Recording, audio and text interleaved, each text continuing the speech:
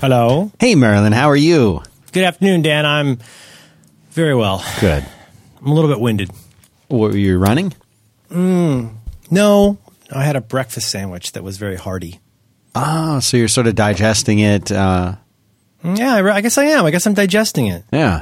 I mean, it's made it past the initial barrier, and now it's just God's work. The esophageus. The esophageus. Yeah. You get the what's that called? Peristalsis. Peristalsis is that the alchemist? Perineum. Excuse me. Peristalsis. Involuntary constriction and relaxation of the muscles of the intestine or other canal, creating the wave-like movements that push the contents of the canal forward. Yum, yum, yum, yum, yum. Yeah, it's a really good sandwich. I'm always looking for options where I could have less bread. Yeah. But this sandwich does not really accommodate a non-bread solution. And I don't want to be a weirdo. No. You know, even today, sometimes a lot of places will do a lettuce wrap, especially if it's like a big going concern burger place, sandwich restaurant. But for a mom and pop, you don't want to ask for that. You just seem like a weirdo. I'm not a big fan of lettuce wrap. I can never seem to make that thing cooperate. No. I've had some success making abortions like a Chicago dog on a long piece of romaine. Okay. I don't do that so much anymore. That's just sad. But the problem is if you get a really hearty burger, you need something more than just a couple of pieces of green leaf. I totally agree. I couldn't agree more. But they also do a gluten-free bun, which, those have gotten better. They have gotten a lot better. It seems like over the last year or two, something happened, and that's okay now. Like, you can get a gluten-free bun, and it's going to be okay. Yeah, I don't know. I guess it makes sense from a market standpoint that whatever technology is behind that gets better, as more people focus on that, I guess it's good. You mean like the power of prayer kind of thing? Yeah, thoughts and prayers. They're both important. Yeah. Right. Yeah, well, I'm trying to think of examples. I'm having kind of a food coma right now because I'm not thinking real clearly. But, I mean, just a totally random, semi-similar thing would be solar energy. Okay.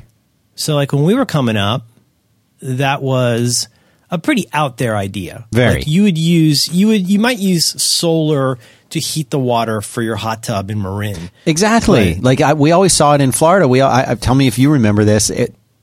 Solar panels were for like heating the pool in the winter. Yeah, or like I remember even like in the 80s, some progressive types using it mainly for water heating. You could have a thing on your roof with like tubes, black tubes that would and water, I don't know if you know this, but like water in a hose in Florida. Woo! Yeah. That is some hot ass water. Yeah, don't give your dog a bath with that. No, don't squirt your kid. You're going to scald the baby. That's no good. But I feel like I remember hearing that even in I want to say the 80s, I don't know. Yeah. Something like this, if you wanted to have solar power for your house, it was going to be like an extra $100,000. Oh my God. Did you guys have any solar power? In Florida? Yeah. No, we didn't either. I didn't know anybody that did. I saw it. You drive through the neighborhoods and you'd see them, and they would cover the whole roof. I can't believe it now. I don't really go places, but now when I go places, I am struck. Like when we drive out to our in-laws in the eastern, kind of in gold country, it's amazing how many freestanding homes have solar on the roof. Like I guess it's a variety of things in terms of the making it financially viable, skipping over the interesting part. I mean, there's credits for that and stuff like that. But anyway, I think that's one example where you can look at some pretty stunning graphs about the costs of installation and ownership, versus what you get back, where now I think it's pretty close to like money making at this point, right? I mean, if you got the dough to do it, like it's really viable. You can make your meter run backwards. So I only say that because once there's a market and an interest in something, there's a compelling reason for people to get better at it and make it cheaper and commodify it, right? Yeah. So with food fads, it's very much the case. It's funny. Syracuse and I just talked about this not long ago, but we've been watching a lot of Seinfeld in our house, and it's so funny to see, like, just in almost every episode, they're like eating like a Snackwells type thing, or like fat was the enemy. You remember the non-fat yogurt episode? Oh yeah. And the thrust of that episode was very funny at the time. Again, I discussed this on another show, but it was very funny at the time because it's like, oh my gosh, they're woofing down this yogurt and gaining weight, and they don't know why. And then they find out why. And you know why? Because it turned out that it was not actually non-fat. When it's like, I look at that now and I'm like, wait a minute. No, you're gaining weight because you're just shoving tons of sugar into your face.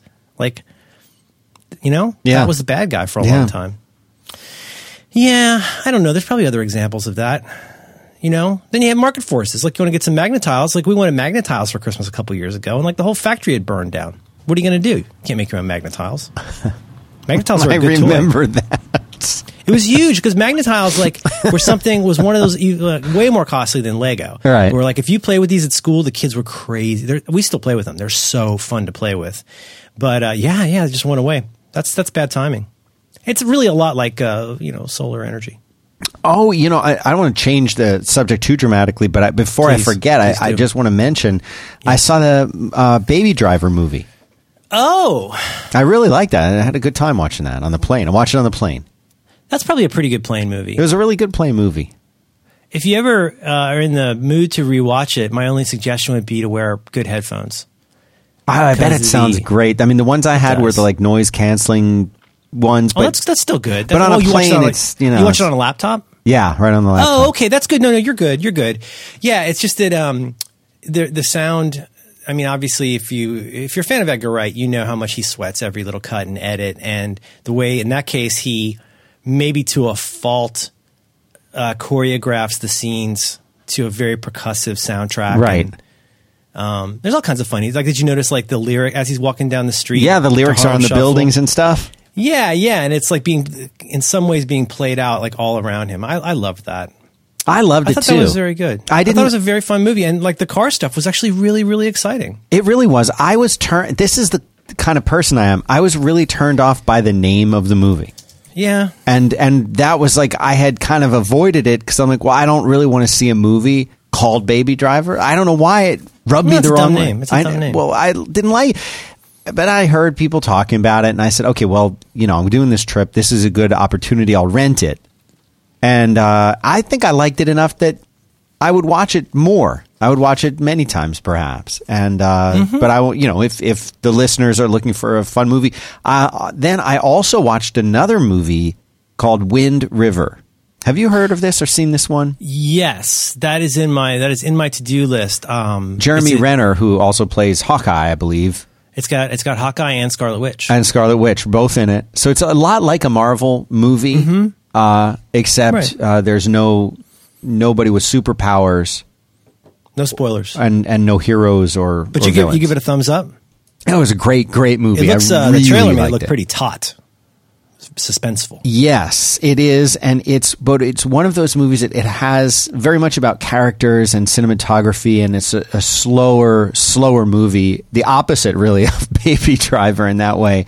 But it was just really, really good, and the acting in it is just. I think Jeremy Renner this movie should be up for cinematography Oscar, I think, and Jeremy Renner was good enough in his performance. I think he could get something. So, I'm glad to see he's kicking around. He's still around. He's still alive. Well, that's one problem with the Avengers thing is that I think they did a really nice job with Black Widow, but those are two characters who you're like, okay, so you're on a team with the Hulk.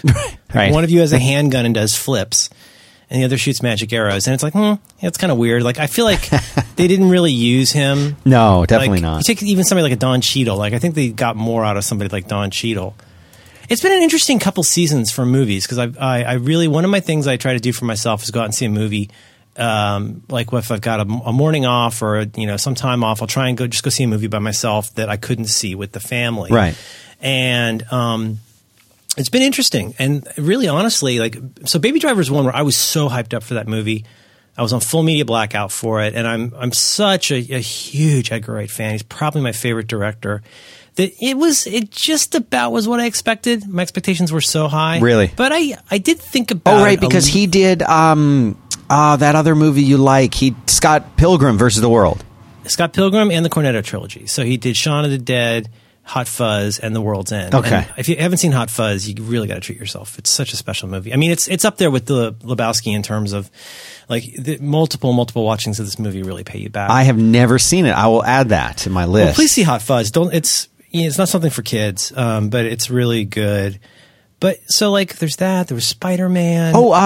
We didn't talk about Thor Ragnarok because that's what I was going to say. I just saw it last weekend before I went out of town, and we would never pre-record a show, but if we had, I wouldn't have been able to talk about it yet. We can talk about that, but I there's this bar that I have. I'm not married to this. Sometimes you eat the bar, and sometimes that's right. He eats you. I like most people, I think I gauge a lot of my feelings about a movie on how I felt while I was watching it. Okay. But as I've said before, for a movie to be really enduring, and sometimes in a very surprising way, there will be movies that I really, really liked at the okay, so on the one end, you got movies you like at the time, like maybe a lot, but you don't give another thought to. Like Guardians of the Galaxy Volume 2, it was fine. Mm-hmm. I can't even tell you what happened in terms of plot in that movie. I know there's a lady with big eyes, and but it didn't stick with me in any way at all. But Blade Runner 2049, I really liked it in the theater, but like it's been 2 weeks and I'm still thinking about it a lot, like even more so than the first Blade Runner, which is one of my favorite movies. Yeah. And I haven't had a chance to see it again, but like it's been interesting. It's that the stuff that I end up wanting to really recommend. Like I like Baby Driver, but I'm kind of a fetishist for Edgar Wright, so I'm not really the right person to ask. I love everything he does. Right. I love Spaced Out. I love all of his stuff. Again,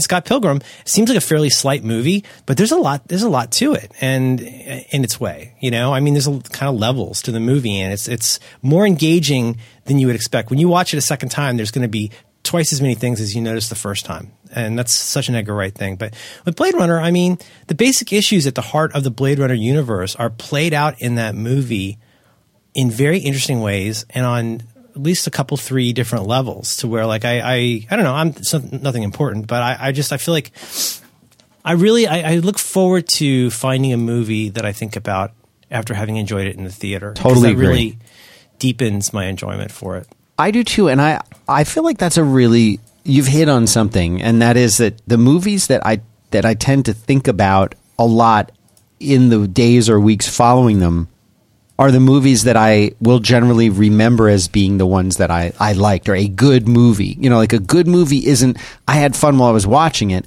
A good movie is, I'm still thinking about it 3 weeks later. Mm-hmm. And I haven't really thought about Thor Ragnarok at all since I was done seeing it, but I had a great time while I was in there. The time that I had watching that movie was so superior just to me, and I'm not trying to sell this movie. It's doing fine on its own, but that's one where like it met the bar and went way beyond for pure enjoyment. And it's not really the kind of movie I need to like think about. But like, I think it's one thing that differentiates, especially like animation movies, like really good ones, like Book of Life. I don't know if you guys saw Book of Life. Oh, my girl loves that movie. She loves it. I love that movie, and it's such a tell for me that my daughter will say, "Look, can we watch X?" And I'll go, "Sure." Like that's wholesome and fine. And then the movie gets started, and I go like, "Oh my god, I forgot how much I really." That is a weird movie. Yeah. Like there's it was like 25, 30 minutes of this one situation, and then the situation changes to what you thought the movie was going to be about, and it's got a lot going on, and it's got a really, I think, a very, very sweet and moving ending to it that I absolutely didn't expect. So while I really enjoy something like Corpse Bride, something like Coraline, like that is a very thought-provoking movie to me, even though it's just whatever a kid's animation. That's a really weird movie. Yeah. It's why I still like, something like Monsters, Inc., like a fairly slight Pixar movie. I love it so much, and I kind of think about it. And certainly WALL-E. That's another thing. Like, if you ask me if I really liked WALL-E, and if I want to see it again, I would say, it was okay. But I think about it a lot. Yeah, I do too. There's a lot that's very catchy about that while you're watching it. It still looks astonishing. Just the way the trash looks is amazing in that movie. And just the world building that they do in that first 20 minutes. But then also it's very emotional. The characters are funny. It's a very emotional movie. But yeah, and I mean, like, there's movies where we're like, okay, yeah, we'll put that on, whatever, that's fine. But then there's others where I'm like, I really just want to sit and like really pay attention to this. Unlike, say, The Walking Dead, which I think I might be over. God. I saw you tweeting about that you were saying God. Yeah, what happened? What happened there?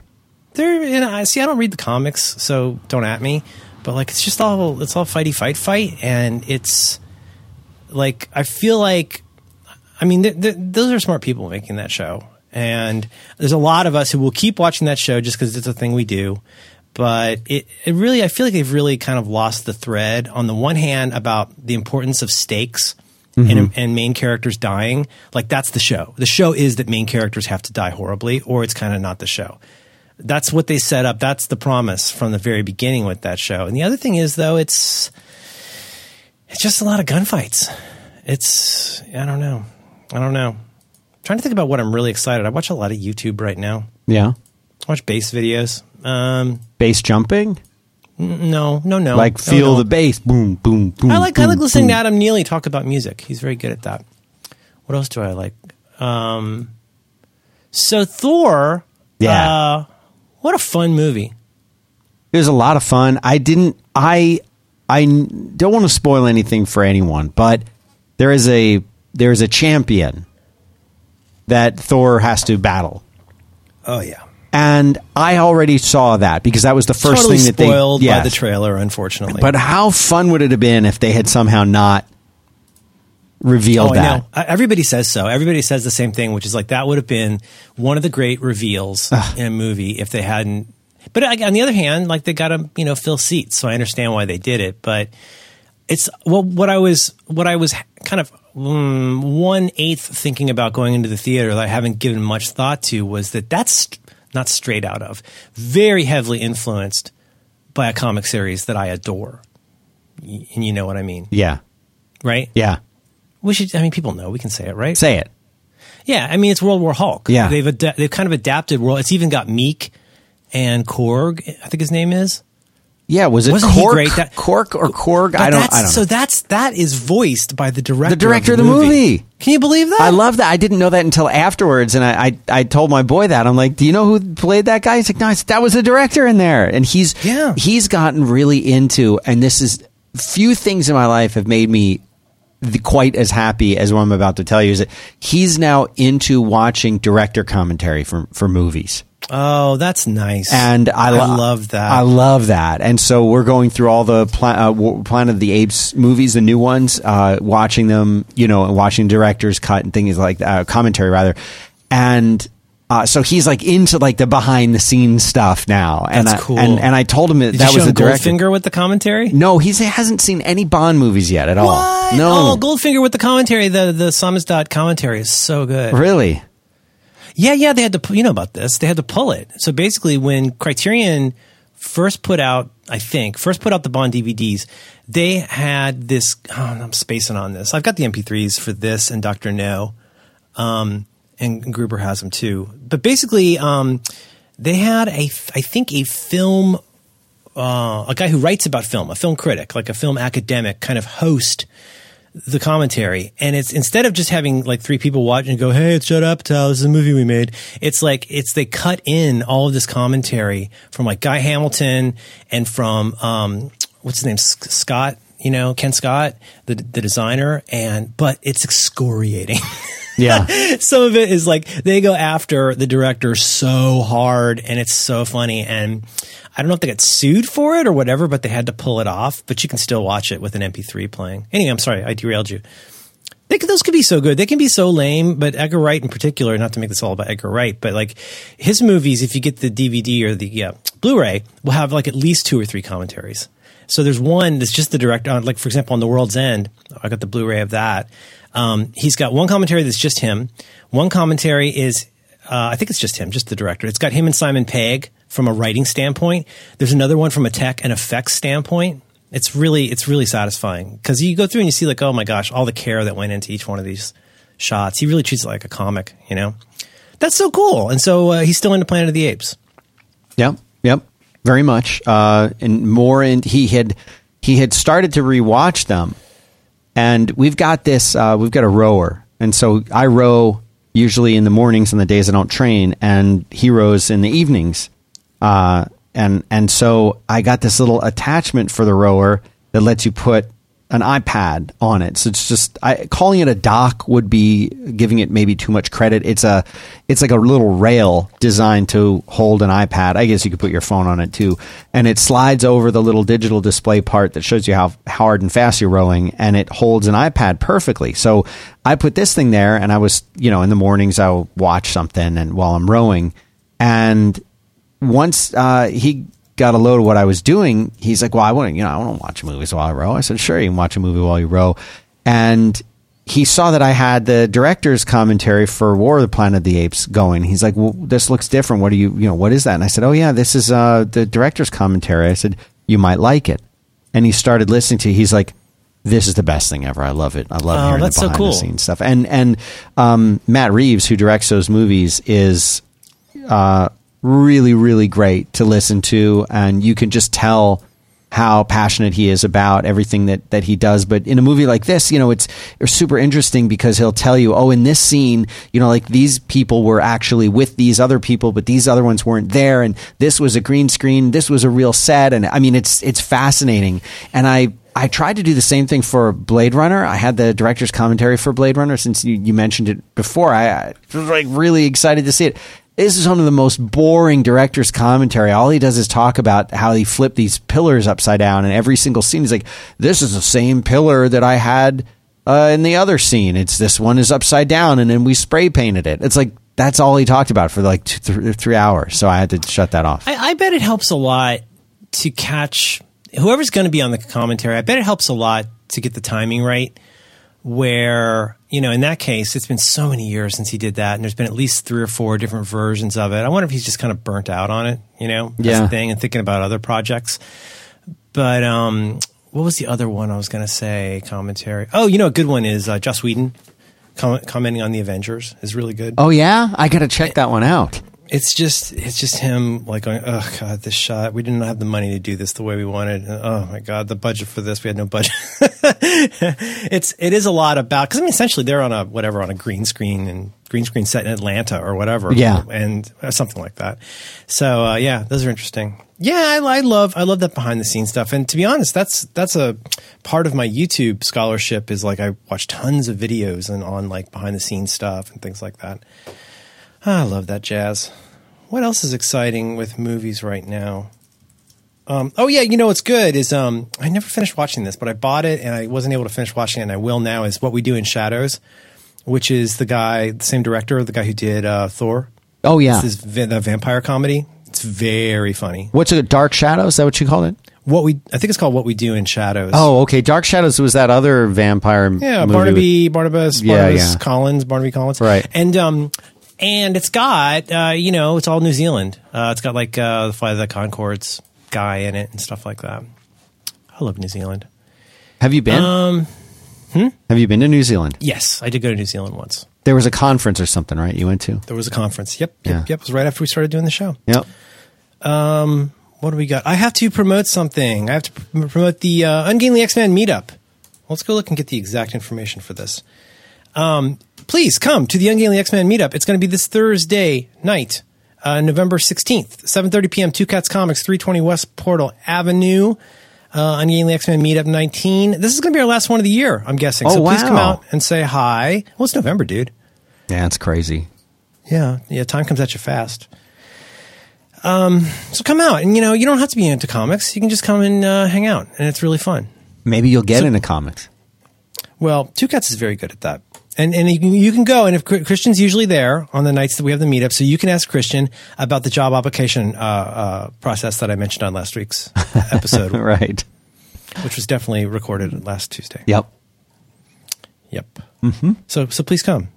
You can go to merlinm.com/meetup, and you'll see my beautiful Squarespace site for learning about the meetup. There you go. Dan? Yes. Is there anything you want to tell me about? I would like to tell you about, how about we do Eero? I love my Eero. Would you please tell me about Eero? I would like to tell you about the Eero. The Eero is an answer to a problem that many of us have. I'll give you a real life scenario where this completely fixed a really irritating problem that we were having. And the Eero is the Wi-Fi that we've always wished that we had in our own homes. It's fast, it's reliable, and you get a great connection in every room of your house and the backyard too. They came out with this home Wi-Fi system. You have multiple access points placed throughout your house. So, and this is not like a range extender that many people are familiar with. Those are not very good. This is a completely different thing. And this is the second generation of Eero that they have. And they have these the things that they have, these access points are called beacons. So what you're doing is you're building a Wi-Fi system that's completely tailored to your own home. You get better speed and better range and this really cool, I don't say that they are like Apple, but they have that kind of an unboxing thing, really great packaging, really great, manufacturing. So these things are really, really solid and super well made. So here's the way this works. You get the Eero and there's like a little base part of it. That plugs into your cable modem or your router, whatever you already have. And then these tiny little beacons go throughout the house. And you get the app, and the app will actually tell you. You just plug them into an outlet. You just plug it into the power outlet of your house. And the app actually tells you, based on the Wi-Fi range, where they need to go. So for us, it said, okay, you should put one here, like in the kitchen, and then you should put one upstairs in this part of the hall. And the problem that it solved is my boy has his Windows machine upstairs where he's playing his games up in his bedroom. And the old base station that we used to have, the Apple one, was downstairs in sort of like the den/playroom thing. And everywhere in the house was really good, but once you got upstairs, the connection was like the speed downstairs was like 300 down. Upstairs is like 40 or 30 down. And anywhere I've tried to position the old base station, it never really seemed to help it. The Eero fixed that. Now he's getting 300 upstairs just like we're getting in the rest of the house. It's hard to believe, but this is part of their what they call True Mesh software. And that's the thing is that you create this mesh that blankets your whole house so you don't have any like dead spots anymore. And it's all just seamless. The Eero like updates itself at night if there's any updates that come in. I mean, it's great. It has it all. And you can the beacons go in even have little night lights you can turn on and off on them. That's super cool. I'll tell you one thing I love about it. There's a couple things I really love about it. I'm an inveterate tester of speed, and it's got a speed tester built right into it. Oh, yeah. So it'll tell you at the point where it's connecting to the Ethernet, like what you're getting through your provider.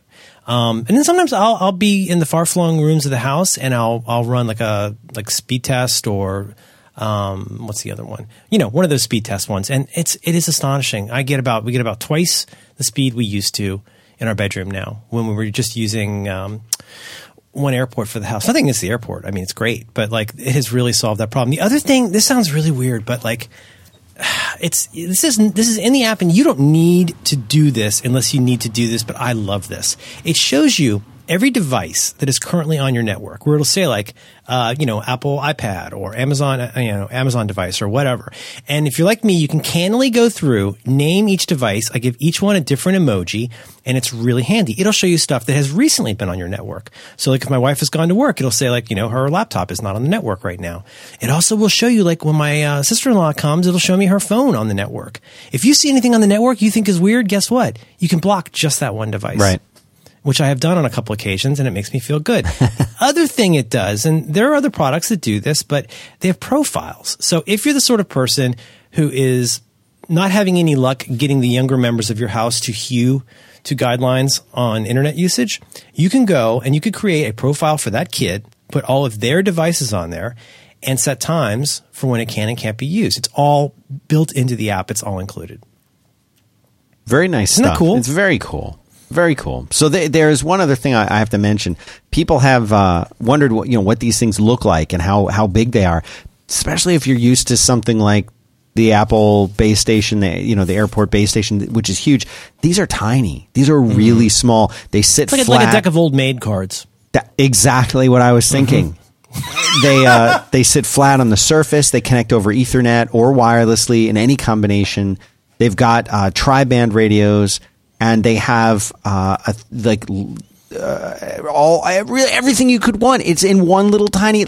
I want people to see this It's a premium package. It's a nice really thing. Premium quality stuff. And like for us, we're a multi Lady in a Tube Amazon family. Yeah. And I don't know, last month or so, they added the ability to say, hey, Dingus, play KQED FM everywhere. Or in our case, play KQED FM upstairs. And we have a network called Upstairs inside of Lady in a Tube with all the devices we would like it to stream on. Guess what? Boom. It starts streaming like almost immediately all through your entire house. It's all synced. I can't even imagine that would have been possible before we got Eero. No way. So cool. Blankets. It blankets your house in Wi-Fi. So here is the thing. You can get free overnight shipping to the U.S. or Canada by going to Eero.com, E-E-R-O, Eero.com, and at checkout, you select overnight shipping. Don't worry if it says it's going to cost something. You enter the code back to work, and that will make it free. So free overnight shipping at Eero, E-E-R-O, Eero.com. Use the code back to work, and we appreciate Eero's support. Thank you very much, Eero. Back to work. Thanks, Eero. Buck. We have some odds and sods. Let's do our odds and sods first. All right. Is that okay? Yeah, of course.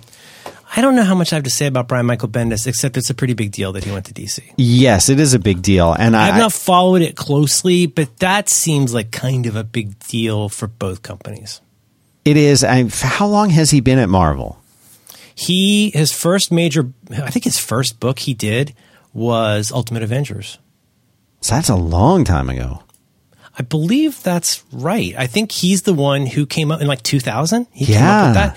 He did here it says Spider-Man. In 2000, he began Powers, but that's over at Image.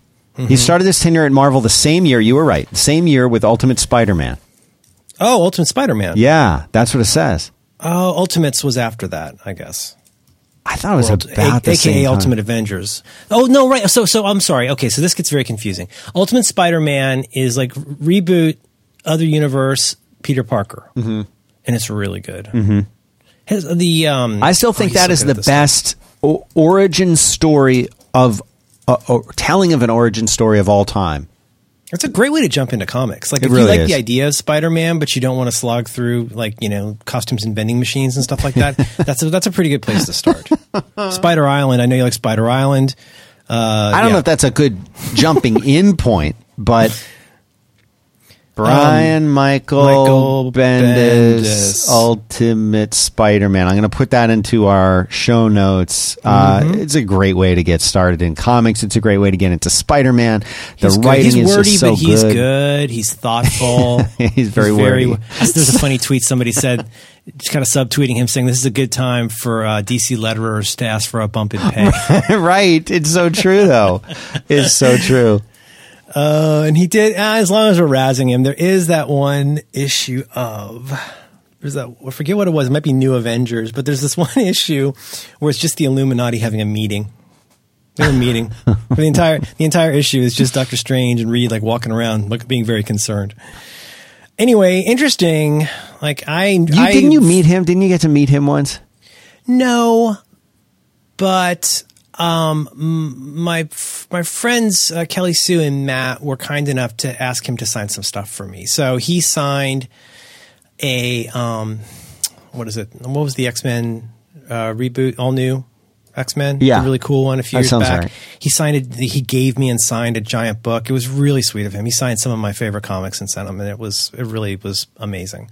He's a very generous guy, and he's trying really hard to do the right thing and tell interesting stories with diverse audiences, and I think the world of him.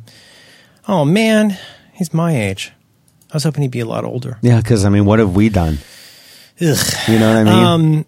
So anyway, I have not followed the scholarship on this, but I'll say this, knowing him, and, he draws a lot of water in this town, right? Yeah, in this beachside community. Yes. When he goes somewhere, so you'll see he's no Stan Lee, but you'll see his name on lots of stuff. There's so many movies where he's created so many, rebooted or just flatly created so many interesting characters, and you've seen him and his influence in the Marvel movies, I think much to their credit. Peter Parker's buddy in Homecoming is straight out of, if memory serves, is straight out of Ultimate Spider-Man. Yeah, it is. Isn't that where that comes from? Yeah, and I'm is it that or Ultimate Comics? But the guy, his chunky friend, comes straight out of Bendis. It comes out of that, and I thought that it was the Miles Morales. It might be Miles Morales one where his best friend is the same character. He was a great character. Chair. Yeah, guy in the chair. But I don't mean to pile on, but if Michael, there are any number of ways that Brian Michael Bendis' presence could theoretically make DC movies more appealing to me. Let's just say that. They don't really appeal to me right now. They don't to me either. I know that Justice League is coming out. With embargoed reviews, and like there's all kinds of shenanigans behind the scenes with that. I haven't heard about the embargoed. What's going on? I heard about it on that Ringer podcast about media that I like with the two guys. But supposedly they're being pretty cagey about it, and they don't want the reviews to come out until like just right before the movie, which is not a great sign. I was going to say that makes me think that that they're not good. Well, they were using it as so like you hear things about the buzz behind a movie, right? And there's two movies right now that have completely like basically unprovable but very decisive buzz. One of those is the Justice League movie, and the other is the new Star Wars movie. And as it happens, one of them is getting much more positive buzz than the other. Now, this is from people who are not able to say on record what they think about the movie. Right. But the story is that basically, I've heard the buzz is that Last Jedi went very well and was very smooth, unlike a lot of other things that go on. Like it's been in good shape for a while, and the people who've seen it say, no, it's really, really quite good. And they're stepping it up with this one. Whereas some of the buzz, the sort of voce we can't talk about it publicly buzz on Justice League is like, oh boy, it's just more of that dreary, gray, samey, punchy punch kind of stuff. Oh, okay. And Aquaman just kind of grunting a lot. I don't know. I haven't seen it yet. Nobody who's seen it is allowed to talk about it. Those who say don't know, and those who know don't say. But anyway, I hope that he's a positive change for DC. Me too. I don't see how so he many could good characters, not be. And they just get handled so weird. Anyways, well, my kid wants me to take him to see that, and I have generally felt that those movies they're too dark, they're too pessimistic, they're needlessly dark is the problem. Yeah, they're very. I understand why Sin City is the way that it is. That's Frank Miller. That's how he is. Yeah. But like. This is why was Superman? Why does Superman need to be so joyless? It shouldn't be so joyless and dark and humorless. It should. Superman in the comics and in the movies that we grew up with, Christopher Reeve, these things were a beacon of light. They were happy. They were, you know what I'm saying? They were like, yes he might meet a very, very menacing foe, but you knew he was Superman. You know he's going to win. You know that there's going to be some humor in it. Well. Who's got you? That famous line with Lois Lane when I've got you, ma'am. Who's got it was fun. It was light. It was Superman. It was like he's a hero. He's the hero, Yeah. And the way that Christopher Reeve played him, like he did stuff like changed his posture. Right. Like there's you can see these videos and animated GIFs of how he would change his posture to look like 4 inches shorter when he was Clark Kent. But he had that like, fish out of water, but like joyful vibe. Yes. To it. And now we get this crap, which is just it's just branded punching. It's title. I'll make pretty good branded punching. Branded. But another movie that's coming out though that I'm looking forward to. It's called maybe you've heard about it. It's called Jim and Andy: The Great Beyond, which is a movie about a movie. It's sort of a behind the scenes making of Man on the Moon. Oh, right. Oh, God. So it's a meta movie. Yes, very. Apparently what happened was when... I saw the trailer. He got in too deep. Yeah, way too deep. Apparently he actually basically became... Jim Carrey did Andy Kaufman in character to the point where everybody just wanted to kill him. Yes, and he also became Tony Clifton in them, apparently. And they apparently suppressed this whole documentary behind the scenes movie that they were making so that I I guess they just thought it was too weird, or they thought it would paint Jim Carrey in too negative of a light, or they just didn't understand it or whatever. But now this has been released. It's been made into a movie, and it comes out November 17th, which is just a few days Netflix, from now. Yeah, on Netflix. So if you haven't seen Man on the Moon, I would recommend seeing that first. It's pretty good, but I can't wait to see this. Full title, Jim and Andy, The Great Beyond, the story of Jim Carrey and Andy Kaufman, featuring a very special contractually obligated mention of Tony Clifton. Yes. And Tony Clifton was usually Bob Smuda, right? But sometimes Andy Kaufman. I think he was Andy Kaufman just enough that Bob Smuda could, do him. Right. That's so great. I will check that out. What was the other thing? So anyway, congratulations to BMB. He's going to be a guest on the show coming up. Did you know that? He's he'll be very welcome here. The Great Diaspora from Marvel continues. I saw via Twitter user Justin, I believe. Have you seen this IBM Plex font? Yes. What do you think of that? I downloaded it right away. I think it's pretty cool. I'm not exactly sure what made this happen. I also like that they have just a single page thing for it on GitHub. GitHub, yeah. But it's supposed to be their identity font at IBM, right? I like it. I thought it was so pretty. I really, because it's got in the serif version. What does it look like?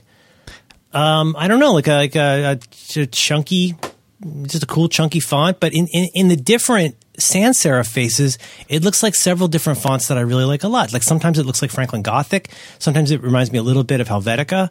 But I thought it was pretty cool. I started nice for a free font. I started using. They have the IBM Plex Mono. I've been trying it out for some coding stuff. It's kind of weird. In Markdown, it's kind of weird. It makes head H's, like double octothorpes, look kind of weird. Yeah. But, it's got a nice dotted zero. I like it. I like a dotted zero. Dotted or /0. You got to have that. I still like Inconsolata. That's my go-to. So that's still your voice still. Inconsolata or Menlo, generally. Menlo's great. Another one that I experimented with for a while was when Apple came out with the San Francisco font. There's also an SF Mono font that's that you can.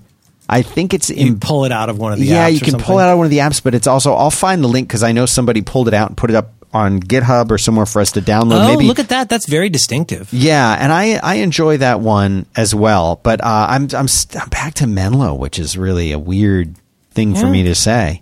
I'm Menlo Regular 16 in NVAlt right now. Yeah, 16 is a good size. For man my age, you go to Applications, Utilities, Terminal App, Contents, Resources, Fonts, and it's in there. There you go. I'll put this in notes. Stan, where can people find show notes for episode Diggity 350? I know, it's a big one. That's a big roundish number. 350. Where people find show notes for episode 350 of your Back to Work program? They can go to 5by5.tv/B as in bingo, 2 as in the number, W as in Windows /350. Contents, resources, fonts. Applications, utilities, terminal app, contents, resources, font. Boom. Then you double click it.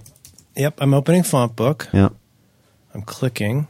It's a pretty good font to code in. I went with it for a long time, and then I installed Atom again. I had used Atom, and I went back to TextMate, and then I went back to Atom again. And when I installed Atom, the default font was Menlo. I guess it just picks up the operating system's default monospaced font, which is Menlo, or else it's coded in some way. And then I was like, oh, I kind of like this. So I'm back to Menlo.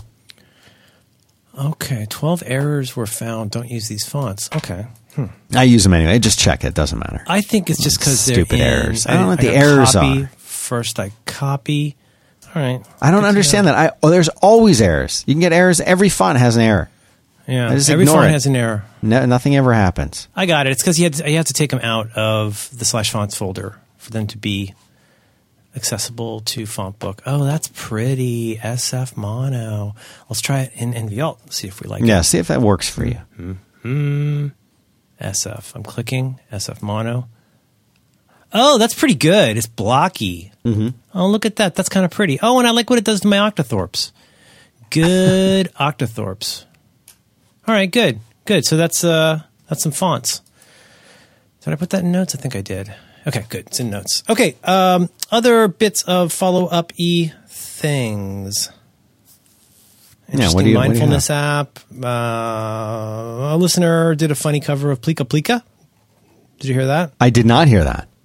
Warning. So, listener Scott, warning, this is super dumb, but I get these ideas about doing things and then I have to do them. In this case, recording a cappella tracks over the Back to Work Plika Plika theme song. Well, that song way predated Back to Work. Well, but like, you know how as soon as we get done recording and we profess our love for each other, what's the first thing that comes out of my mouth? Bum bum bum bum bum bum. Yeah. Bum bum bum bum bum bum. Like I'm the kind of person who'll do that with a song. You know, I'll do that. I'll do that with a lot of songs. I'll do that with the Underwriters on NewsHour. You know, BNSF Railway. Anyway, so there's a lot of fans would like to hear. So it's in the show notes. You can go to the Plika Plika semi-acapella Back to Work theme. Thank you so much to listener Scott. It is not super dumb. It's super silly. And thank you for doing it. I really appreciate it. Should we close out the show with that, do you think? Is it that good or not? It's not. That would be so disco. Please do that. I'll do that. Other things. Okay, this is, you know what? I'll just mention this. This is super weird, but I've been playing around. There's this one app. Oh, geez. Now I'm not going to remember it. There's this app from the makers of Monument Valley where you can trace on the screen with your finger, and it's kind of a cool mindfulness app. But that helped me discover this other app they've recently put out. What is the name of the company that makes Monument Valley? Us Too. They also make an app called Sway that's really interesting, and it's a mindfulness app. It costs $2 or $3. You get on your phone. And it sounds really dorky, but the idea is you look at this beautiful screen, you listen to this beautiful music with headphones on, and you just kind of gently sway with your phone in your hand, not too fast, not too slow, and you look at the screen. And, I mean, I'll go there. It's very relaxing. It's very centering.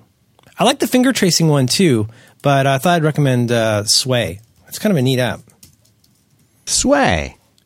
You know,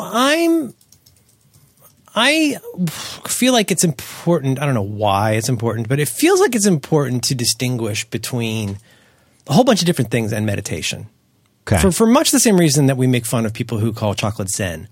Like if it's chocolate, it's not Zen. Like Zen is hard. The nature. Yeah. If you actually learned about Zen, you would know that it is not relaxing. Right. It's really hard work. It's one of the most difficult forms of meditation you can have. It's not just about stacking stones and inspiration. Ditto with, meditation. I do think it's worth, having said that, I'm not sure that an app can really help you meditate because that's not really the purpose. But if that works for you, it's great. On the other hand, I do think relaxation, self-hypnosis, those can all be a thing. And I don't know if Sway is a good meditation app, but it's a very good relaxation app. Did you take that distinction at all? Yeah, I definitely think so.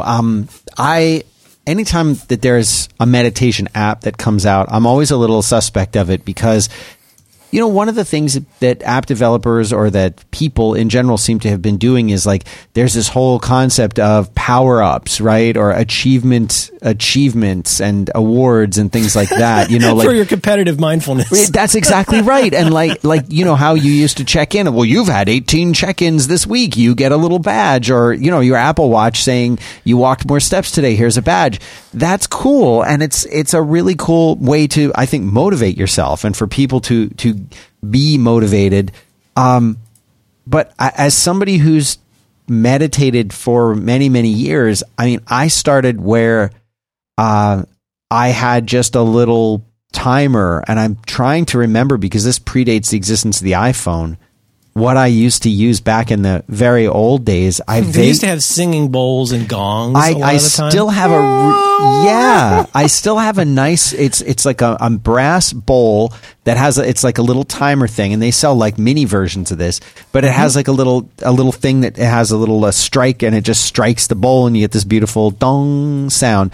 But you don't need that. You can use your Casio, your $8 Casio watch to beep when you've hit whatever, 15 minutes, 30 minutes, an hour, whatever you're doing. Like, yes, it's lovely to have a gentle gong slowly bring you out of a deep meditative state as opposed to a Casio alarm. But guess what? The Casio works too. Anything works. Any timer on your phone will work.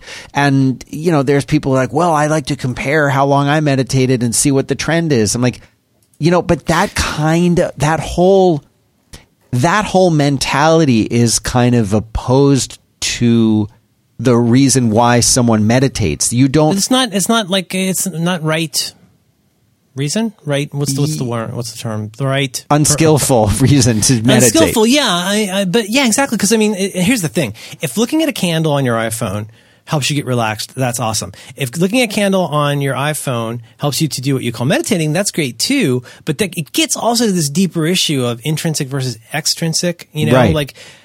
Personally, if you're doing charity work competitively, that shades out of that's something beyond like doing charity. Anonymous charity is charity. Right. Like doing charity to like get on a big board is a different kind of thing. I'm still glad people do it, but like it seems like ultimately you would want to get to the point where you're getting to something slightly more pure. Like if you need this rubber banding to like get you into what you're doing, that's good, but ultimately it would help to come up with the right motivation for why you're doing it too and not need an app.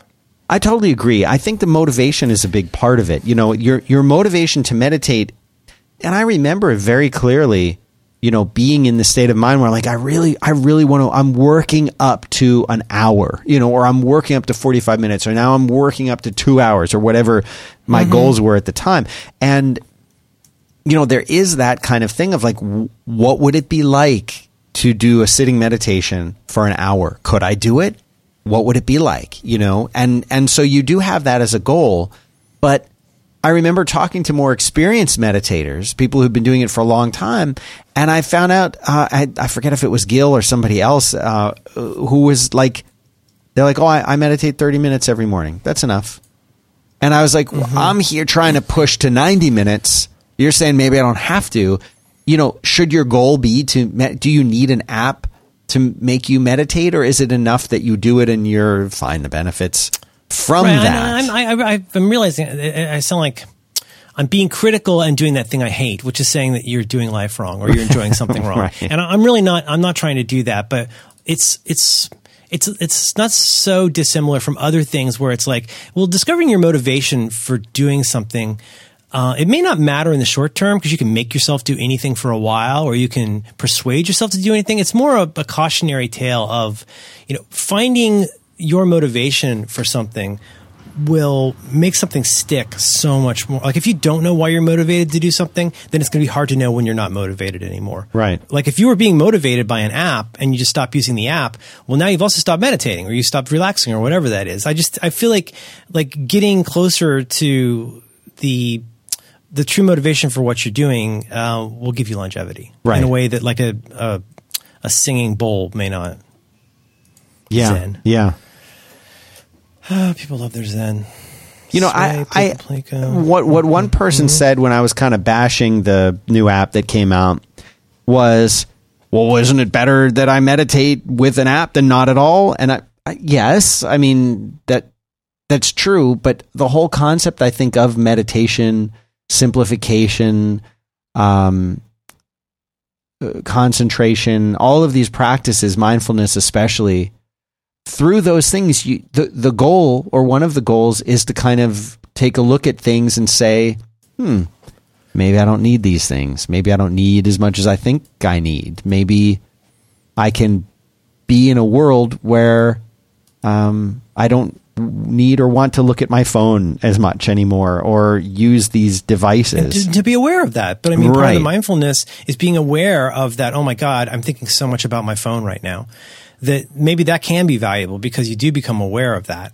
But I agree with you. I think that becomes a big part of it. I mean, one reason that you're discouraged from laying down when you're doing meditation is that you're not supposed to be relaxed. You're supposed to be alert. Oh, yeah. I mean, you're supposed to be loose if you can do it. But like more than anything, you need to be alert and paying attention. It's the paying attention part that's important. I love how much the app costs. I'm grateful that you mentioned this because it's something that I remember when I was learning to play guitar in college, like not just screwing around like in my in my room playing guitar, listening to Led Zeppelin. But like when I actually like started to get lessons, my teacher was always talking about the fundamentals, you know, talking about how important it is that even at a very advanced level, even when you've been playing for 5 years, 20 years, that it's important to never forget those fundamentals. And what you just identified in regards to meditation is one of these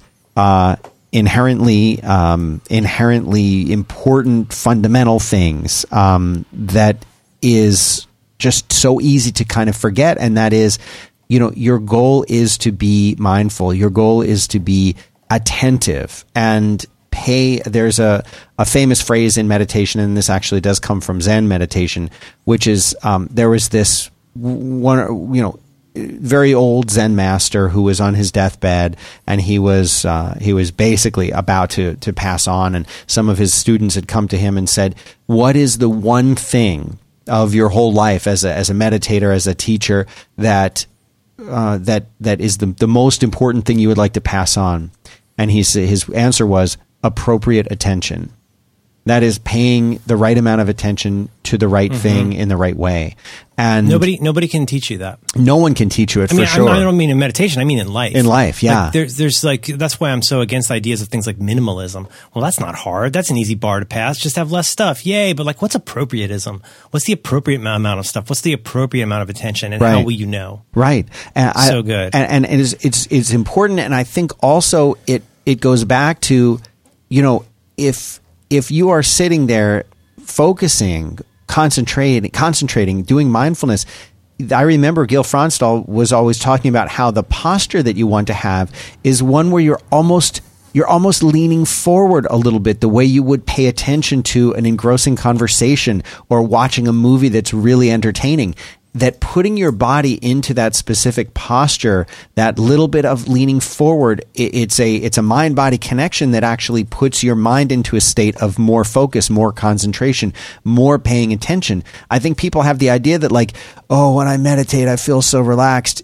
Generally, that's not what mindfulness or Zen meditation is about. The relaxation that you might feel comes from having a very focused, concentrated mind. But I used to tell people the hardest part of any of my day, the toughest part of my day was staying focused when I was meditating. Like the amount of attention. It's supposed to be. It's supposed to be hard. Because you're in meditation. You're training your mind for the rest of the world. It's like going into the gym and lifting really heavy weights because, you know, in the real world, you're not going to have to deadlift 500 pounds. But if you can deadlift 500 pounds in the gym, you sure can, you know, pick up a suitcase off the ground and put it into the luggage compartment in the plane, you know, and that's what meditation is. You're doing this really hard work to understand your brain and your thinking process so that when you're in the real world, you'll have a more clear, focused response to the things that happen to all human beings. And so the idea of like, oh, it's going to relax me, that's more like transcendental meditation. That's a whole different thing. And that's not what these apps are geared to. So I'm glad you brought that up and made that distinction. And also, I mean, my sense of it is that it's also a way of it's a cascade or a set of dependencies where it's difficult for you to get to where you are able to like see your thoughts, acknowledge them, maybe name them, whatever it is. It's hard to get there until you've gotten some focus in your mind. And it's hard to get some focus in your mind until you've had some relaxation in your body. So my sense is that getting your body relaxed is just the first step. I mean, it's nowhere near like where you're trying to get to. I don't know why I think of this. I watched this video last night on YouTube. I put it in show notes. It feels related to these topics, and I don't know why. I just put in show notes. It's called "Before You Call a Song Easy, Watch This." And it's just a little, you know, silly YouTube video, 3.5 minutes long. But the guy makes a really good point. So he's like saying, you know, when you're playing guitar, when you learn the 3 chords for the song, don't imagine that you're done. Or like and don't like, oh, okay, it's a G, it's a C, it's a G, it's a D. Okay, I can play Brown Eyed Girl now. And you can. But the thing is really though, mostly what you're doing is you're not playing Brown Eyed Girl wrong. Which is pretty different from playing Brown Eyed Girl correctly. And he does this demonstration where he plays you the actual guitar line that's on the very memorable, instantly come back to you when you hear him play it. But if you hear somebody go, "Here do we go," dun, dun, dun, dun, dun, dun. If somebody does that, you go like, "Oh yeah, that's totally Brown Eyed Girl." But you're not hearing it. And I'm not even doing it right. That's the point. You might recognize that barely, but when you watch him play, you go, "Oh man, that's the difference between lightning and the lightning bug." There's a big difference between not being completely wrong and being right. And like, it's, if you too quickly accept that like, oh, I'm not, I haven't utterly failed at this, so I must be great at it. It's like, maintain that humility of going like, okay, well, what is the real thing to be learned here, rather than what is the thing that I can understand how to learn. Ooh, that's a big door into a new life. Ooh. Big door. That is something. Brown Eyed Girl. Dan, tell me about something else you like. I would like to tell, I would love to tell you about Slack. Have you heard of Slack? Do you know what Slack is? I've heard of Slack. Have you ever Slack? But have you ever used it, Merlin? I use a bejesus out of Slack. I have. I've got several Slacks. I slackety slack. I'm all one big slacker. One of the cool things about Slack is that you can be a member of multiple Slacks, and it all shows up in one place. You just click the little thing on the sidebar, and you're in a different Slack. Did you know that? I did know that. I live by this. I love the fact that I know you're doing a bit and you're very good at it, but I just think it's great the way Slack can reflect the way a good company works, a good team works. You learn how to break things off into the right areas. You learn what's appropriate for everybody, what's appropriate for these people. Where is it okay to shuck and jive? I was able to go in just a very few minutes ago and say to my friend Jim, hey, the ads for this are in this folder. We might have another ad for this. Hang out, leave a spot for that. And like, I don't have to go do that in front of a bunch of people. I don't have to send a bunch of email. When he needs it, he knows where to look for it. That's where it is. I live in Slack. I love it. Right. Slack. Messaging app. All your communication messaging together. App for teens. To teams or team. We can do the same thing. We just do it for teams. Don't need a reason. You know, they have a drag and drop file sharing too. Do you use that? No. This is really cool. Try it. It seems like it shouldn't work, but it does. You take it, like, let's say you're in a Slack with me and we have a little thing, we're chatting or we're in a group.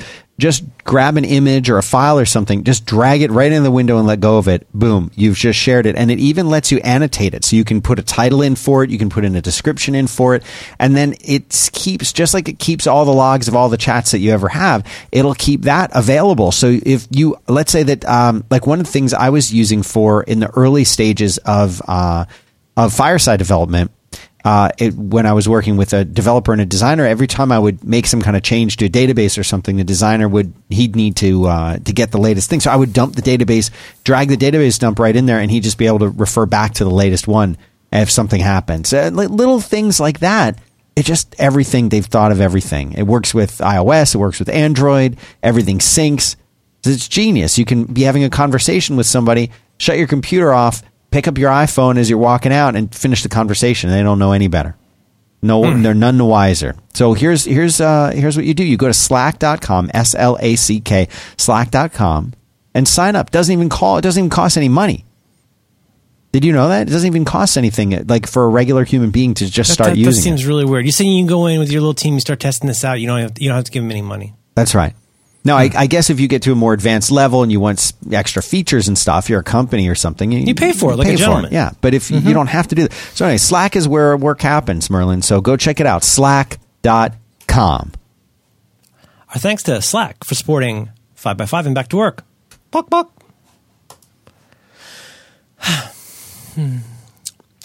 Curiosity. The cat killer. Killer of How cats. is your little cat doing? She's old. She's fine. Yeah, we're working on a new box.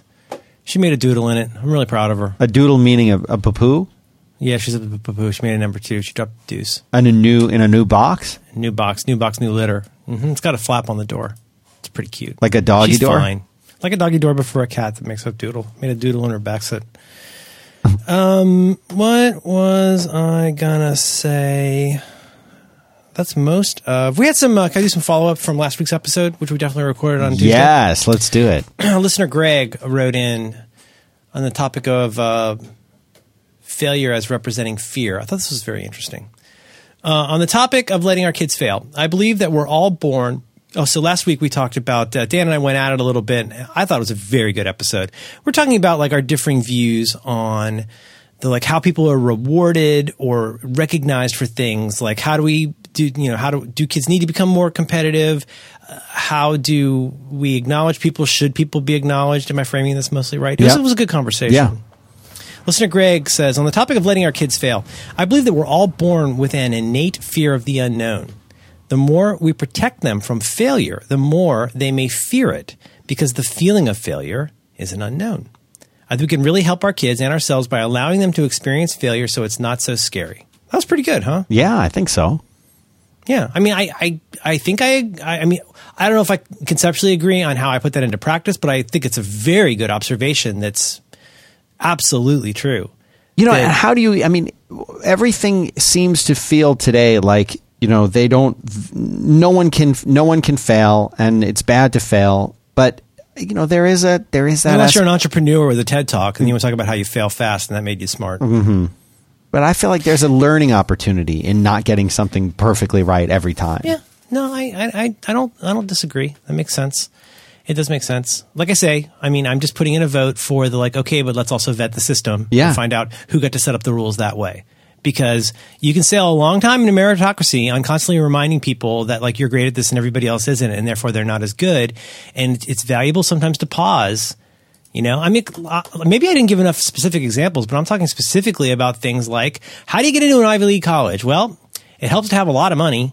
And it really helps to have a family member who already went there. Right. So, if you're a black person who doesn't have family members that went to Yale, but you're 3 times smarter than one of the Bush family, are you more likely to get in? No, you are not, because that's not the way that system is set up.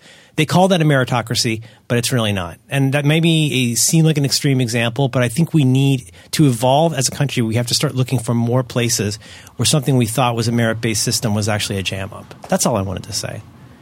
But the listener, Greg, this is making me think, though. I think this is very thought provoking. There's a word that people use a lot in talking about really reputation. People use the word integrity, and I say, well, this guy has no integrity, meaning what, he can't be trusted. He's a hypocrite. I love that word so much, and I wish we could use it in more of its sort of first definition usage. Integrity. Well, how do we look at integrity? Look at the integrity of a building. If there's been a fire or an earthquake, somebody will come and inspect the building and determine its integrity. So what does integrity mean in that case? It's wholeness. Its ability to function as a building, right? Integrity also gets into stuff like mental and emotional health, right. Certainly physical health. And if you're not getting this yet, Dan, you will soon, which is that you start noticing at first small losses of integrity in your body. That may be something as simple as you lose a little bit of what used to seem like symmetry in your body. This side is harder to move than that side. It could be that maybe your back hurts when you do this certain kind of thing. But that's my preferred use of integrity. Integrity as in, this is a functioning and whole system that can be trusted to operate in the way that we're accustomed to thinking of it. To twist that just a little bit, I think a lot of our greatest fears are ultimately fear about loss of integrity, or fear, to put it in your Buddhist terms, fear of loss of self. Right. That I'm worried about how this is going to turn out because it's going to force me to be somebody I'm terrified to be. I can't imagine being, that I never, you know what I mean? That to me is what a lot of this comes down to. And when we're doing that on our kids' behalf, it is, in some ways, it's integrity. In the same way that we would say, oh, I don't want my kid to see these shocking images, or to I can't tell you how many times in the last 2 weeks I've had to turn off the radio because I'm like, she doesn't need to hear this yet. That is a kind of integrity that she should be allowed in that case to be a 10-year-old kid before she has to be a 40-year-old kid. I think that's what a lot of fear comes down to, is the fear of what? It's the fear of loss of integrity. It's the fear of losing my sense of self and personality and being perceived differently than I wish to be perceived. I think that's what so much fear comes down to. I like that. I've never thought about that before. Oh, come on. No, I really haven't. You're taking the mickey. Well, in that really case, I think of myself as a smart person who wins. So, I might be very circumspect. I don't think that, but there are people who think that. Right. But they might be really picky about the fights that they get into. There's a reason John Gruber likes all these terrible teams, because they always win. He likes the teams that always win.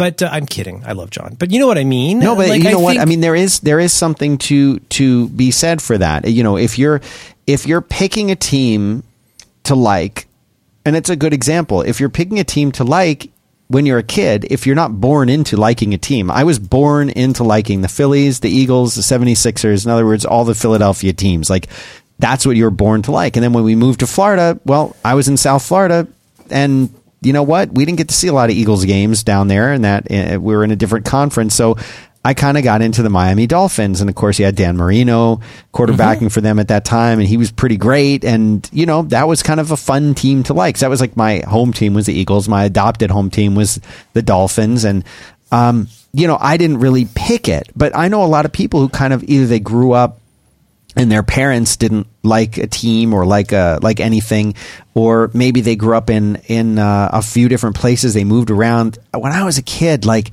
when baseball season came, every kid was wearing a Phillies baseball cap. Like, you just wore them. That's what everybody wore, and you'd walk around the city and everybody'd be wearing them. You know, that was just the thing. It was like kind of like a religion in a way to like these things. It's totally like that with the Giants here. Oh, I believe it. Yeah. And the Warriors. Like, right. We've never watched a basketball game, I don't think, in my kid's life, but she knows who Steph Curry is because that's all anybody talks about. Right. But if like you grow up outside of that, or if you don't have it kind of ingrained in you when you're growing up and you're looking around like, well, who should I like? Oh, well, you know, who's the best baseball team? Oh, the Yankees. Oh, I like them. Who's the biggest, best, the most amazing like football team? Oh, the Cowboys, America's team. But in reality, that's not what it is. It's, you know, it's the wanting to associate yourself with a team that won. I remember I start for a little while in like junior high, I started to get into like the 49ers because they had won. They were a winning team for a while there. And then, you know. Was that Joe Montana? Yeah. Okay. And I knew a sportsman. Yeah. Well, yeah. I should get a treat. You should. I'll give you a little. Here's a little. But they were a juggernaut, didn't they? Win many Super Bowls. They did. And I'm not sure exactly what years, but I know it was like early 80s. This year, you know, the 49ers, they won a game. They won a football game. That's right. They did. They won one. That's true. They got their first win. And what's universally being acknowledged as the most embarrassing football game of all time, I believe. Oh, wow. Well, see, right now, the Eagles, we don't have to get into this, but this is the best year that we've had in a very, very long time, knock on wood. But, you know, like Joe Montana playing for the Super Bowl, and I'm going to say 81. I'd have to look this up. Yeah. But, you know, like I kind of like got into them for a little while, and it was like they were like fun, but like that never stuck. You know, I stuck with the teams that I like. But that's the whole thing of like wanting to associate yourself with success, or wanting to associate yourself with something that is on top, is winning. That's a mindset. You know, it's also insurance. It's insurance for your integrity, right? Where, like, you know, certainly it seems that one reason things are there's lots of reasons America is so divided right now. Some of them good, some of them not good, some of them awesome reasons that we're divided. But, you know, I think nobody likes being wrong. Nobody likes being seen to be wrong. Right. And like, so if taking down a Confederate statue means like that the things you learned from your father and grandfather are somehow being shown to be less true, that's a loss of integrity. And that's not something you're going to take easily, regardless of how you feel. Nobody likes feeling. So I'm looking here. Webster's defines integrity as, I hate that game, but integrity, number one, the quality of being honest and having strong moral principles. Sure. Number two, the state of being whole and undivided. Right. Meaning unity, unification, coherence, cohesion, togetherness, solidarity. To feel, and like I think built into my notion of integrity, and what leads to catastrophization so much of the time is that like any crack in that integrity could bring down the whole enterprise. Do you know what I mean? Yes. I think that's what, I don't know. I think there's a lot of behavior that can be ascribed to probably even unconscious fear of the loss of integrity, of wholeness, of functionality, of, you know, so yeah. That's where a lot of that comes from, and it's certainly not I'm not saying it's a good excuse, but it's certainly a reason why we might want to shield our kids from that, especially if we feel like it's a system that isn't fair. Like, why should we send our kids into some kind of abattoir that they can't possibly win in? Like, the knives always win. The knives abattoir always wise. Win. I like knives that. Always win. The knives always win. Oh, you met Christian Siriano. I forgot about that. Yes. Okay. So this was one of those. Did I say that wrong? Is that the Piss artist? No, Christian Siriano. I might be talking about the Piss Christ guy. You met Christian Siriano, who I know from Project Runway. You saw him at an event. Is that right? I'm sorry. I'm changing the topic. No, this is absolutely correct. I just saw your photo pop up here when you said to me, if I may say, you said, serious question, does, quote, Christian Siriano, unquote, have a meaning to you? And I responded, yes. Yes. So I was in New York City last week. New York City? Great. What happened to all the good commercials? I don't know. What happened That's the old El Paso. Yeah. Yeah. All the Conte sauce. All the guys are New York City. Mine's made in New York City. New York City. I got to find that now. So you saw Christian. Well, I mean, I interacted with him the way that all the other people at the book signing interacted with him, but it's not fierce. Like it was a one-on-one thing. But yeah, it was in New York City, and just like 2 blocks from the hotel that I was in, there was this big signing event, and so I figured, well, I'm in New York. This is the kind of thing that happens in New York. It's just there's some kind of event there, and so I went, and he a model named Coco Rocha.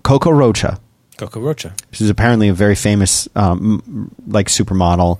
She was on stage with him. They talked to each other, and then he signed books. And then Drew Barrymore showed up, and then the lady who it's the beautiful redhead from Mad Men. No way, Joan. Joan. She was there. Joan was there. Joan was there.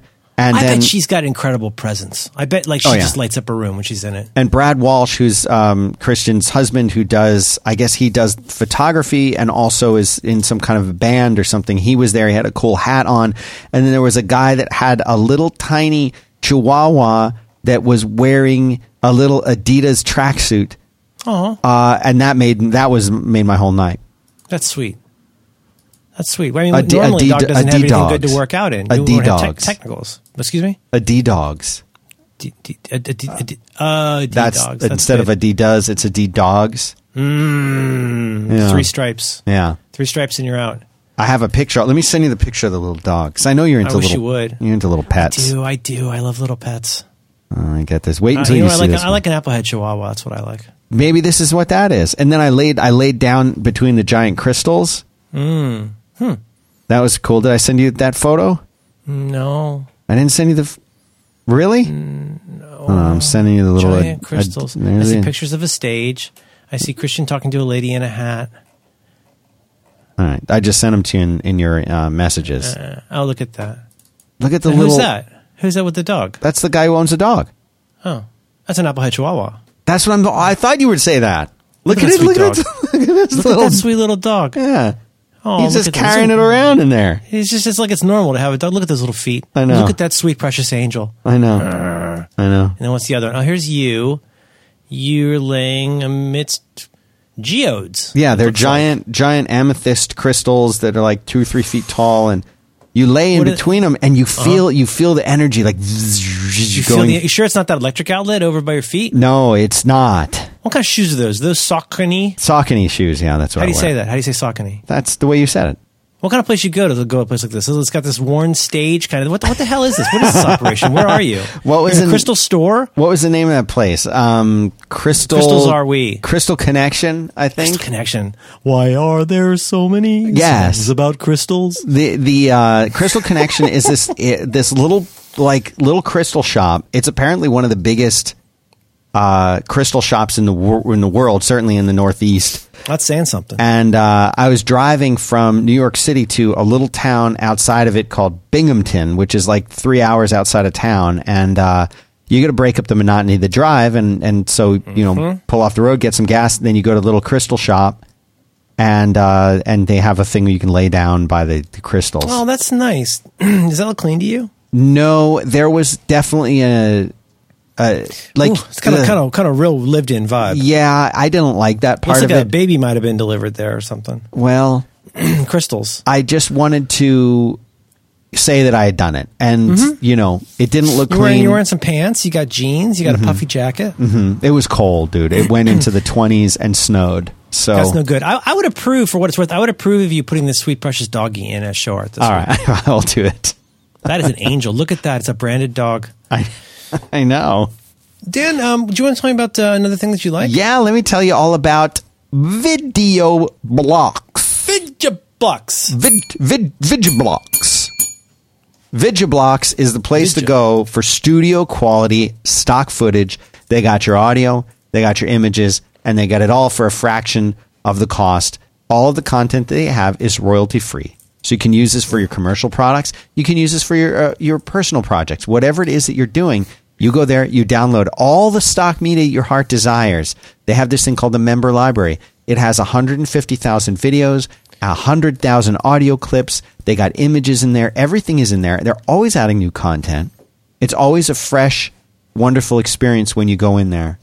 And this is the thing. You may have tried to create your own content. You may have tried to take your own picture. You may have had to use footage or a picture with like a watermark on it, and you're trying to crop it out. And you know why you do this? Because you're trying to, let's be honest, Merlin, you're trying to save a little bit of money. I like to save a little money when I can. I do too. You don't get rich from spending money. You know, you got to spend money to make money. That's right. But typical. My daughter used that line on me literally yesterday. What did she say? You got to spend money to make money. But what was in reference to? She have business cards made for this ad hoc group that she's made at school that I think might be turning into a pyramid scheme. Oh, no. And I said, well, you know, you just got business cards not too long ago. Do you really need other ones? She said, well, you got to spend money to make money. I love this. She is so smart. I need to get new business cards. She'll design it for you if you want. Would she? Sure. I mean, for a fee. Like watercolor or? You don't get rich giving away business cards. How about this? Have her send me one of her business cards. If it's good, I'll hire her to make mine. She's not doing this on spec, Dan. She's 10. She's not an idiot. Well. Videoblocks.com/back to work. Get your stock footage, your audio, and your images. Everything you can imagine. Everything. You could download. Listen, go to Videoblocks, download the whole thing. Download all 150,000 videos and 100,000 K. They don't care. They don't care. Dan, in the amount of time you've been prattling on about this company, I have added to our show notes royalty free. You can find Zen. Images and videos for Zen. Yeah. Videos for crystals. Videos for business cards and business and video blocks for Chihuahua. You can go find Chihuahua videos. It's right there. It's all right there. You just get it. You don't want to spend all the money in the world. You don't get rich by spending money. Videoblocks.com/back to work. Anything you can imagine. It's $149 for the whole library. You get it. Videoblocks.com. That seems irresponsible. Dan, is that responsible for them to be doing that? It's their thing. I don't tell them what to do. It's their life. No, integrity. That's right. Videoblocks.com/back to work. Thanks very much to Videoblocks for making this show possible. Buck, buck. Knowledge. Ferraris. Knowledge. Lambos. I miss him. Yeah. Did he pass? Yeah, he's gone. Oh, man. Is that right? No. Ty Lambo. It's the other guy that we talked about that's gone, that I miss. The guy we talked about. Gil? Yeah, taking out these tiny little ads. Mm-hmm. That guy. Oh, that guy. Let me explain the concept behind this. Buying and selling. I liked him. He was great. And the camera kept moving. He was on the beach. Yeah, I just remember him on the beach with the waves behind him. And camera. Buying and selling. Small classified ads. That's it. What else we got here? Oh, this is an interesting one from listener Bill. In episode 318, Emotional Goggles, you were kind enough to address... This is okay to read this, right? Yes. Listener Bill. You were kind enough to address a basic GTD-related question for me about taking on a new area of responsibility. That's a GTD term, copyright David Code 2001. In my case, that was specifically a run for local office. Are you sure your name is Bill? Your advice, distilled from the GTD manual, was to take it a piece at a time, which I knew, but hearing it as advice made it practicable. The last several months have been an intense blur of extracurricular work performed as discrete next actions. Fortunately / unfortunately, last week's episode was a perfect bookend in which you discussed the consolations of losing. In my case, the margin was 1.28%, fewer than 100 votes.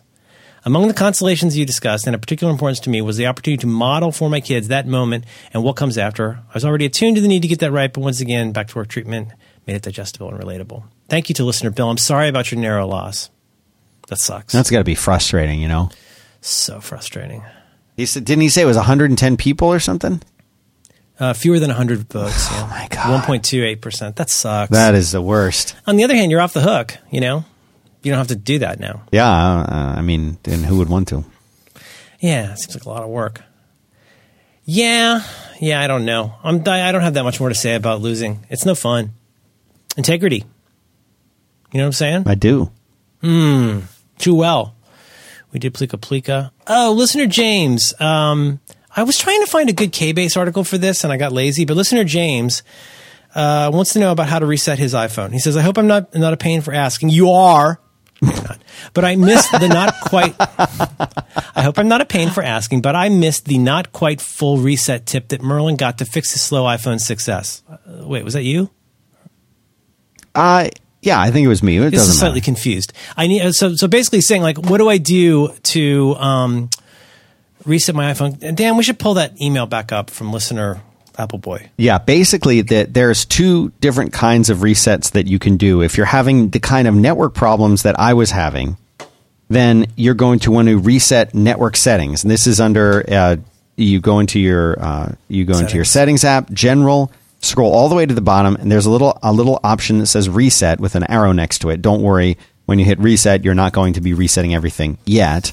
Then under that, there are a whole handful of different options. The one that's kind of in the middle is called Reset Network Settings. You do that, and that blows away, I'm going to assume, something that's more or less like all the plist files for your network. It seemed to make a huge, huge difference to me, for me. And so that was excellent. That fixed the trouble that I was having. But if you're still having more trouble... Your mileage may vary on any of these. Please back up before you do this. No motorcycles after 3 p.m. Thank you. And don't just go zapping stuff until you got to back up. No. Please. But the thing is, if you're like ready to throw your iPhone at the wall and you're like, this thing sucks, I don't know what to do, I'm going to have to reformat this whole thing. Before you do try these first. Yeah, yes. Try reset all settings under that same menu, not content and settings, just reset all settings. It doesn't delete your apps. It doesn't delete anything that's saved on your phone, although you should still have a good backup. Yes. But it will essentially delete all of the settings for at least the Apple stuff. It might log you out. It changes I tried it. It didn't do what I had hoped. My older iPad Pro is still way slower than it feels like it should be. What I can tell you is it's not difficult to do, but the first thing you'll notice, I feel like, when it comes up, you'll see that your background, your wallpaper, right, the lock screen has changed. That's one of the things. Because I would assume that essentially anything under settings is going to go away. I feel like it kept me logged into most logged in things in third-party apps, but for example, it reset all of my location and notification stuff that I'm still like kind of catching up on those popping up.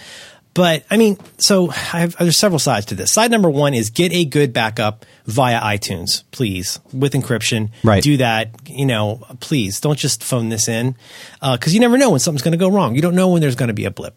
But so the truth is, though, once you hit that big reset, once you've logged back into your Apple iCloud, whatever, me.com type services, once you're back into iCloud and iTunes Store, you're going to have to reset up Apple Pay.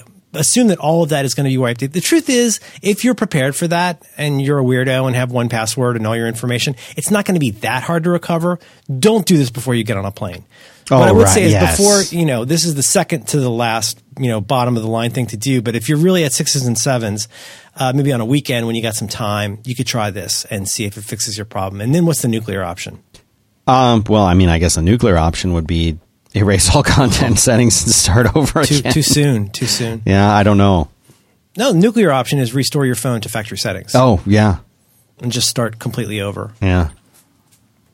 I mean, one thing that people are always advising this, and most people don't bother doing it because it's a little bit of a pain. But if you're having a problem on your Mac, it's worth, yes, do a restart, do another restart, do a is it Command R? Like do the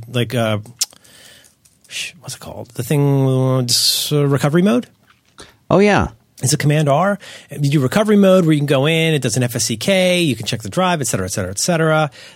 Unplug and replug everything. The other thing they frequently recommend you do that is often very interesting. Create a brand new account, user account on your Mac.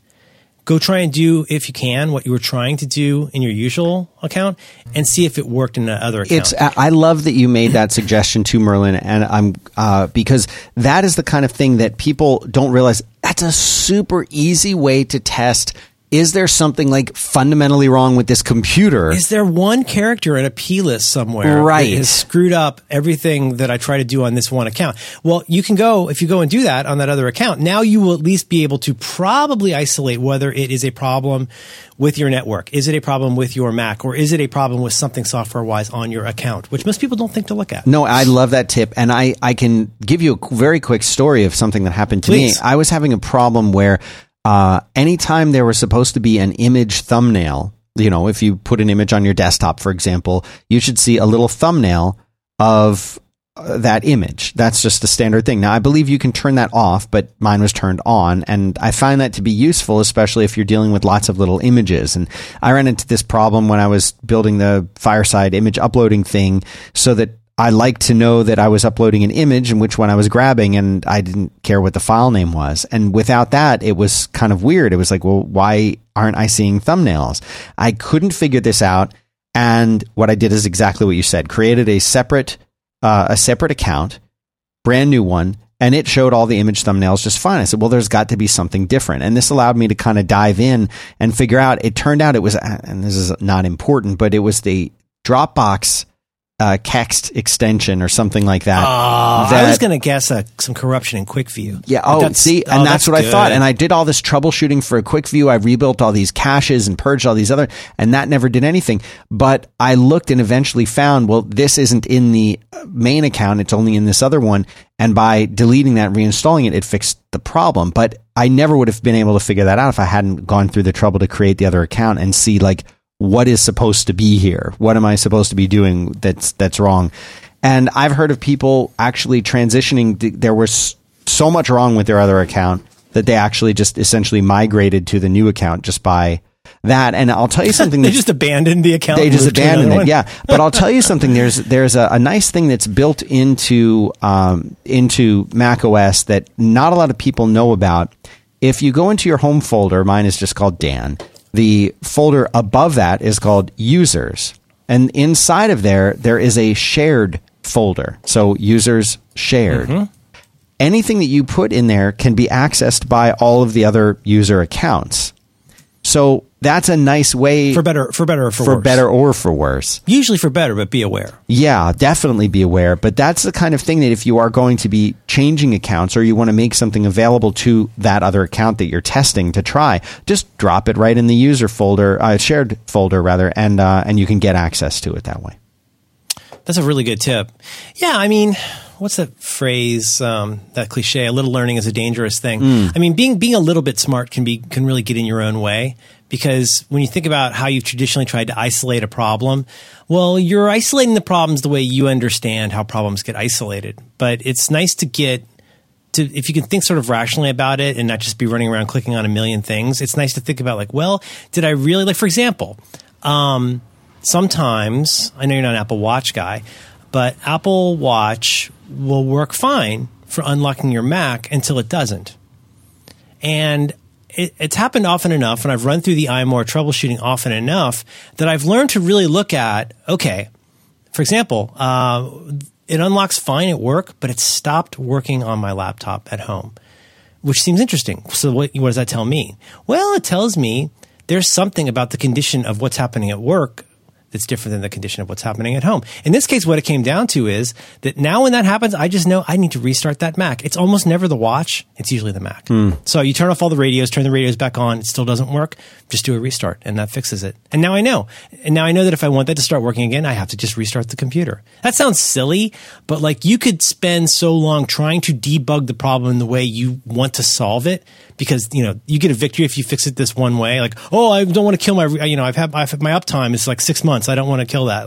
There are people who think like that. Yes, I remember that in my Unix sysadmin days. Right. You'd be very proud of how long you've been up. Can I just log out? No. You got to do a full restart. But anyway, that's just a little bit of philosophy, is that, sometimes you got to think more like the device than like you. You know what I'm saying? Yep. Which is called way Homer. think that's most of what I had. Speaking of comic book movies, yes. In the hotel, I watched Constantine. Oh, yeah. How was it? Keanu Reeves, isn't that? It was better than I remembered. I love that. I love when something's better than I expected. We had a sleepover at a hotel for our daughter's birthday. Oh, fun. And we watched the Emoji Movie. And my expectations for that movie were, first of all, it was terrible. Yeah. But my expectations were beyond, I thought it was going to be the most flesh-crawlingly awful movie I've ever seen in my life, and it merely just sucked really bad, so I really enjoyed it. Isn't it funny how expectations work? Right, yeah. It's like, this isn't the worst thing I've ever seen. It's almost that, but it's better than the worst. Yeah. Yay! Happy girls? Have some pizza. Oh, Constantine. All right, and so are you recommending it? Well, I mean, recommending is a strong word, but you're not demanding that I don't watch it. I'm saying if Constantine as a construct appeals to you, then I think this movie was pretty good. It still holds up. Did you watch Atomic Blonde yet? Not yet. Not yet. Not for the kids, but boy, is it good. Yeah. You know, it's one of the dudes from John Wick is the action guy on it. Have you seen John Wick 2? No, I got it. I haven't watched it yet. I want to hear if that's any good. I love John Wick. That is right there. That's a terrific example of a movie where I was like, when I heard John Wick and heard about the concept of it, I was like, you've got to be kidding me. But boy, it really nailed what it was trying to do. Yeah, it really does. And I don't generally like action shooting action revenge movies. Yeah, but this was great. Yeah, the body count's so high though. It's so fun. That's cool. I'll check it out. Constantine. And while you check it out, I'll tell you about Squarespace. Hey, I knew you were going to bring me a Squarespace. Squarespace. Create a beautiful website. You can take your idea and you can make it into a cool website. It's a place you can go to showcase your work. You can blog. You can sell products and services. You can promote your business. You might have a special event that's coming up. Like, Merlin, you could do a Squarespace for the Two Cats Comics meetups that you do, just for that. That's a really good idea. I should do that at merlinm.com/meetup. Yeah. That's a really good idea. Are you saying I could have directions right on the page? You could. I could have the location of map. I could have suggested no. comics I like. That would take programming. You'd have to know code to do that. See, you got to get CSS. That's right. Is there a walkthrough? A how-to guide to do CSS? No, you don't need any of that, right? Because it's Squarespace. It's all drag and drop. You want to add a map, you just click a little thing. Boom, now you get a map. I got a Squarespace story. I want to hear it. Oh, my God. I haven't had reason to start a new Squarespace site in quite a while. I bought my daughter some domain names. Well, she's paying me for it, but like she bought some domain names for projects. And I thought, okay, this is good. This would be good use for Squarespace. So I went in and I started a new account. I'm on the trial right now. But you know what I've never done before? I mean, I know they offer domain names through Squarespace, which I've done before, but I happen to buy these with another company. Have you done this? This is so insane. You go into Squarespace and you say, click on domains, and you say, okay, there's this domain that I want. Basically, it can kind of have a handshake with that provider. It puts this nonce string into the DNS records. You correctly identify what that string is, and it automatically does the entire thing for you. I'm not describing this super well. You do not have to go in and enter a bunch of fields. All you have to do is basically approve of the handshake between these services, and boom, your website is up. I love that. It was mind-boggling. So clever. Squarespace. Done. Squarespace, so they made a special URL. Squarespace, well, it's not a special. It's a regular URL, squarespace.com. But when you go there, unless you use the back to work code, all one word, to save 10% off your first purchase of the website or the domain. It's your show? Is that it? No, back to work, one word. Back to work. Back to work. One word. One word. Back to work. Back to work, one word. I actually visited Squarespace in New York City, and they have one of those fancy pants employee cafeteria things, but they got like real good food coming out of it. They actually, coincidentally, they had barbecue that day. They deserve it. They work so hard there. They do. I mean, by Manhattan standards. Yeah, I mean, that's... Yeah. Well, that's taken as read. Really? New York? It's a hell of a service, and I love how little I have to use it. So with my kids' thing, it was easy to set that up.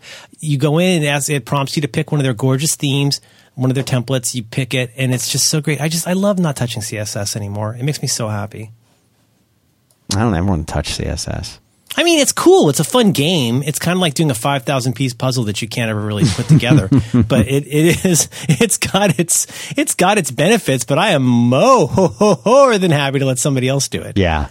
I mean, I'm interested in the idea of how fossil fuels get out of the ground and turn into a way to drive to Safeway. But I'm really glad I don't have to do that myself. Yes. And shame on you for having a car in the first place. Squarespace. What? There you go. Squarespace, they've been with us for years, and I'm a fan. Go. And here's the thing. Let's do our monthly announcement. You know, Squarespace may or may not be right for you. I would challenge you to go and do the free trial just to go look at what's in there, because you might be surprised even how much even easier it has gotten to use. But please, when it comes up and your non-nerd friends want some help with a web presence, please remember Squarespace. You do not want to be in the webmaster business. You don't want your friends beholden to some weirdo social network that might just go away someday. Get them a Squarespace site. It's so easy. It's so affordable. And it's gorgeous. Squarespace. Squarespace. Squarespace. Bok, bok.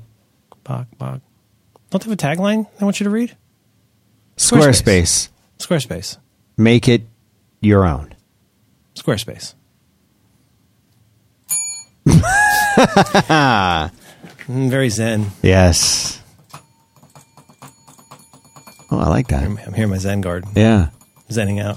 Yeah. Yeah. Okay, well, let's button this up. All right. Okay, I love you. Love you too, Merlin Man.